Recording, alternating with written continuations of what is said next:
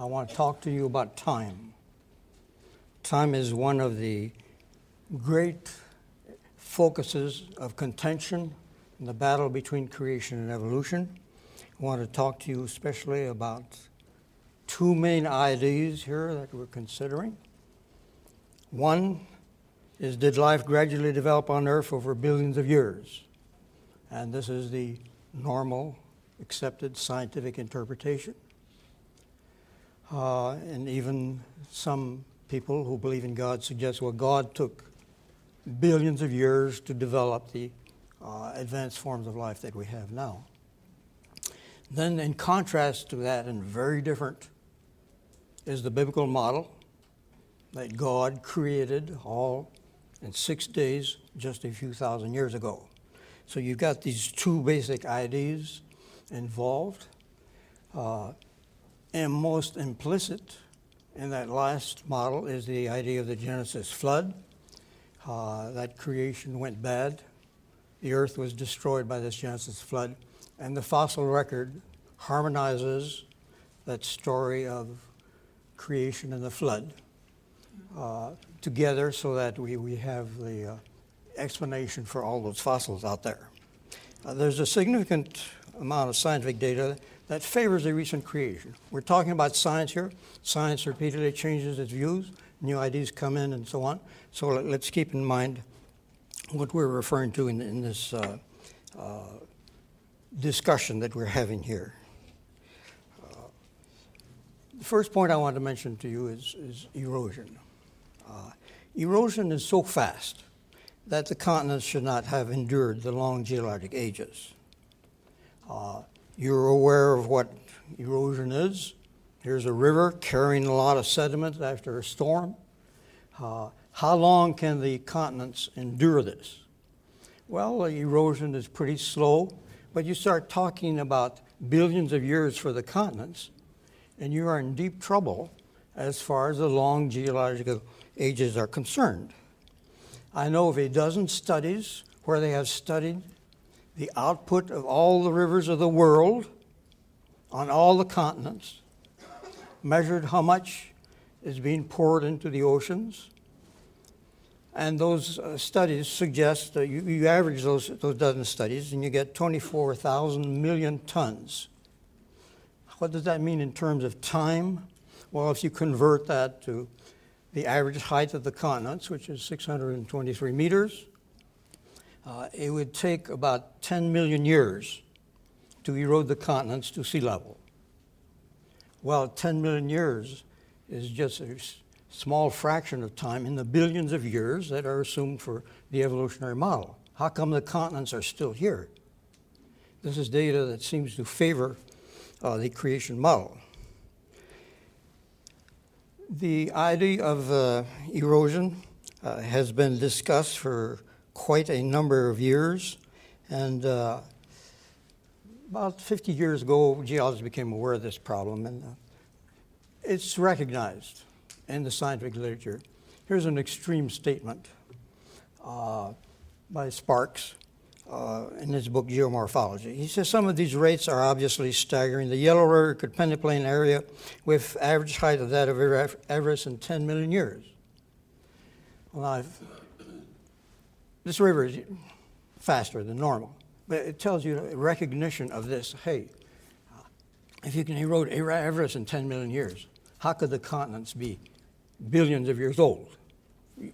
You see the problem here.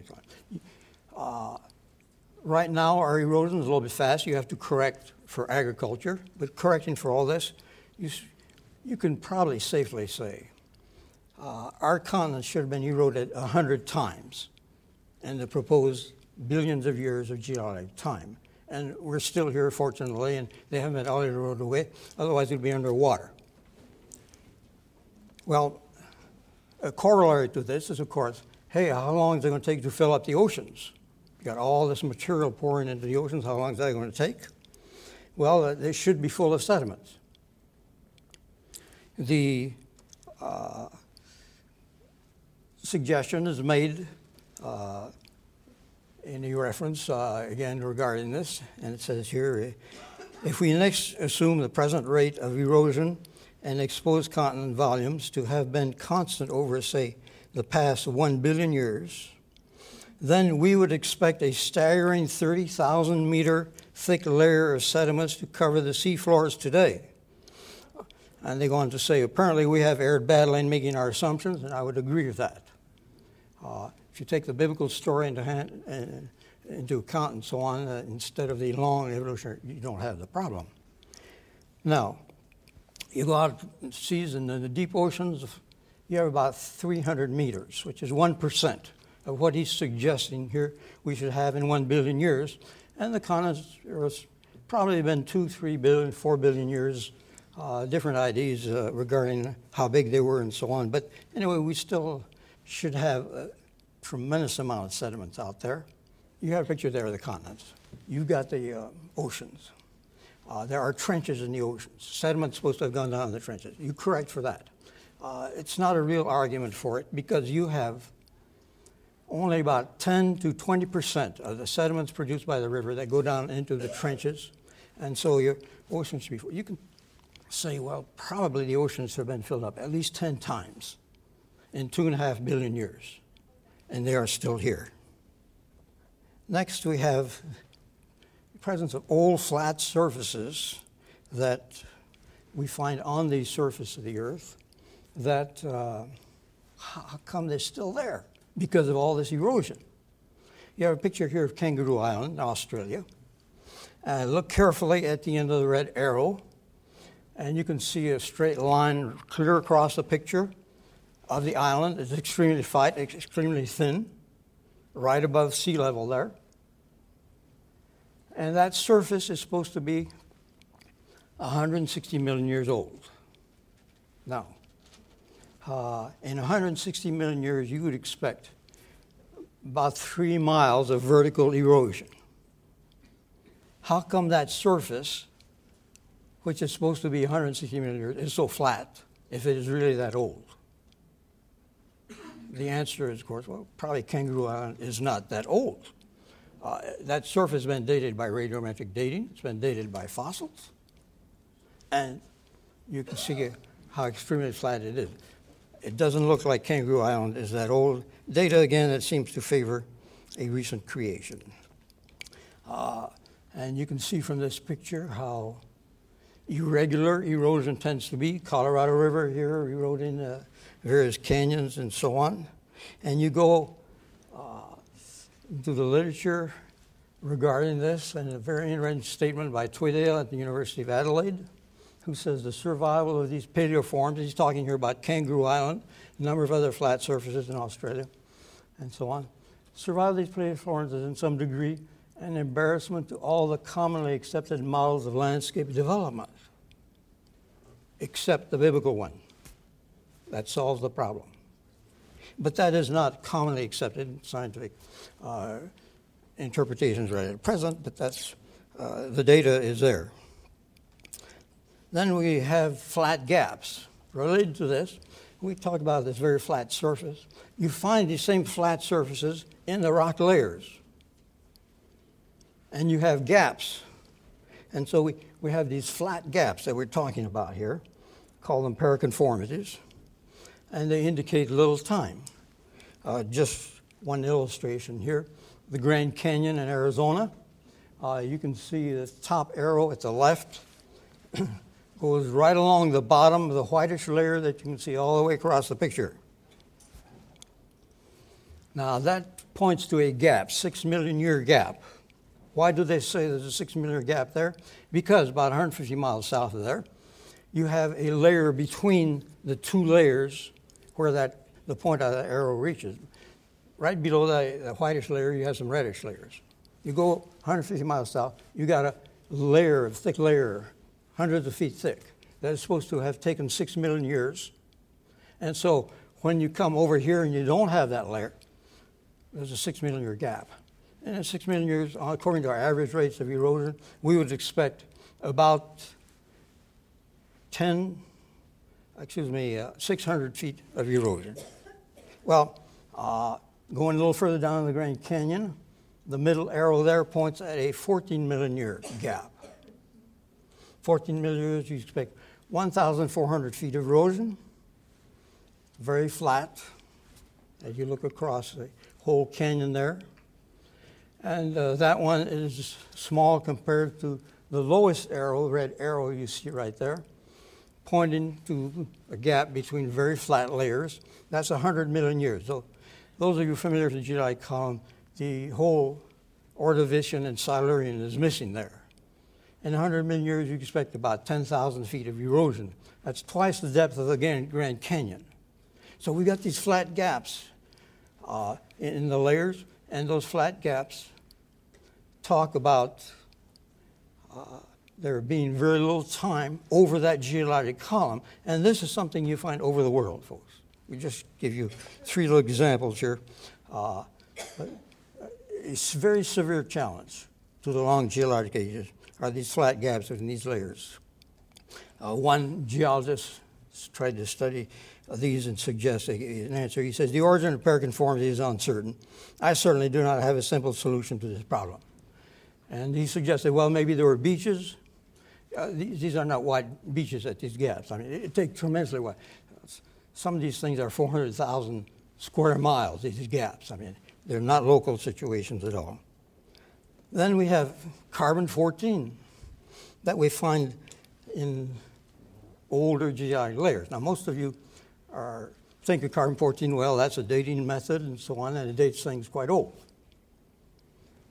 The thing that you're probably not familiar with is that carbon-14 doesn't date very old dates. Why? Because carbon-14 does not last that long. It has a half-life 5,730 years, and you can use it for maybe up to 80,000, 90,000 maybe years and so on, but it can't go beyond that. But then you go look in some older rocks, and you find that, hey, there's some carbon-14 there, and they should have been gone a long time ago. Here's some coal seams. You can see the red at the end of those red arrows to the right. And then those coal seams in the layers above, not these specific ones, but the same formation. This is a Black Hawk Formation in Utah. You date some of these coal, you get dates, well, maybe 46,000 years. But the coal seam in this area is supposed to be 90 million years. Why is there carbon-14 left there? It should have disintegrated long ago. You probably couldn't detect it after 100,000 years. It's like being taken in a tour in a cave and being shown a candle and being told, hey, that candle has been burning for 5,000 years. And you say, well, tell me some more. I don't believe that story. And it's the same thing. The carbon-14 should be all gone. Why is it still there? The data seems to favor this. A lot of controversy about it, a lot of published papers on this. And but the interesting thing is that we find so many of the layers tend to be somewhere in the 40, 60,000 year range. And these are layers that are usually in a million to hundreds of millions of years old. So, and they have this carbon-14. There's enough of those that this is interesting data that suggests, well, favors a recent creation, or that carbon-14 should not be there. Some have suggested, well, it's there because there's been contamination. Some studies have been done on this, of course, because it's a topic of a lot of discussion. And Nadal here suggests, after a study, that it was not possible to reach lower carbon-14 levels through cleaning, indicating the contamination to be intrinsic to the sample. So far, no theory explaining the results has survived all the tests. And she worked on radiolarians and so on in the deep sea cores that gave dates carbon-14 that shouldn't be there and so on. And Bird in Australia got some very consistent results with charcoal and so on, suggesting that probably it's not contamination, that this represents a true date, at least a true level of carbon-14. Then another point is the good evidence that shows human activity is recent. You're all aware of ancient human activity. Here are some houses built by our Native Americans in Mesa Verde, supposed to be 1,200 years old. 1,200 AD. Man tends to leave significant evidence of his activity. Here's a typical curve of the growth of the human population. And this tells us a little bit about this evidence. Follow the red line along the bottom. Starts at 1 million years at the left. This is the evolutionary interpretation. Starts at about 1 million years.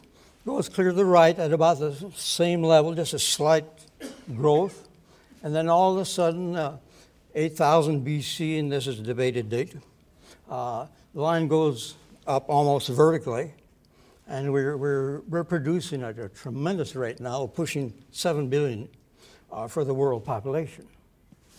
The point I want to mention to you is that the data for man along that vertical line is very good. I'm talking to you about writing, ancient writing. I'm talking to you about history. I'm talking to you about pyramids, aqueducts, the many evidences of habitation that we have, which we showed you a picture of. So we have this contrast of that, very good data. Then along the horizontal line, a lot of very poor representation, a lot of debate. Every few months, a new idea about how man evolved and so on in that region. So the contrast between these two suggests, hey, maybe man has not been here that long. Maybe he was created just a few thousand years ago. And that's why we have this. And these do not represent ancestors. Those along the horizontal line do not represent ancestors to man. Well, lastly, the detrimental mutations are too abundant for humanity to have endured the long geologic ages. What you may not know, in the past 2 decades, especially the last decade, data has been coming out that mutations are much more common than we thought they were. And the figures are rather striking. Here's a picture of a baby. Happens to be my granddaughter. But according to the latest data we have, any new baby has about 100 mutations that the parents don't have. Now, mutations are quite detrimental usually. Some are harmless, and mutations cause man to degenerate, and so on. And so you'll understand 3 statements briefly from the scientific literature about this problem, which tells you, hey, man could not have been here very long. Here is from the book, the journal Nature, and the bottom line says, why aren't we extinct? This is one of the leading scientific journals of the world, as you understand. Here's another statement from the Journal of Theoretical Biology. Why have we not yet died 100 times over? See, we're not evolving. We're degenerating. They're wondering how could we even survive? Another statement from the the Journal of Genetics. It talks here about how could man keep its population going, at least on an even keel. Each female would need to produce 40 offspring for 2 to survive and maintain the population at constant size. And and this is data based on about 10 years ago, where we thought 3% of the genome was useful, and now we're maybe probably 30, 60, 90% of the genome. So the situation is, we're talking 10 to 30 times as more difficult as we thought it was. Well, just in closing, let me review what we've talked about. First point, the continents have not been eroded away. Second point, the oceans are not full of sediment. Third point, old flat surfaces should be gone. Fourth point, the flat gaps, so those paraconformities indicate little time in the rock layers. Fifth point, short-lived carbon-14 should not be in old rocks. Sixth point, the good evidence shows that human activity is recent. And the 7th point, detrimental mutations are too abundant for humanity to endure long ages. And if we had more time, I could give you 7 more points right here. These are numbers 8 to 14. but we don't have time for this, of course.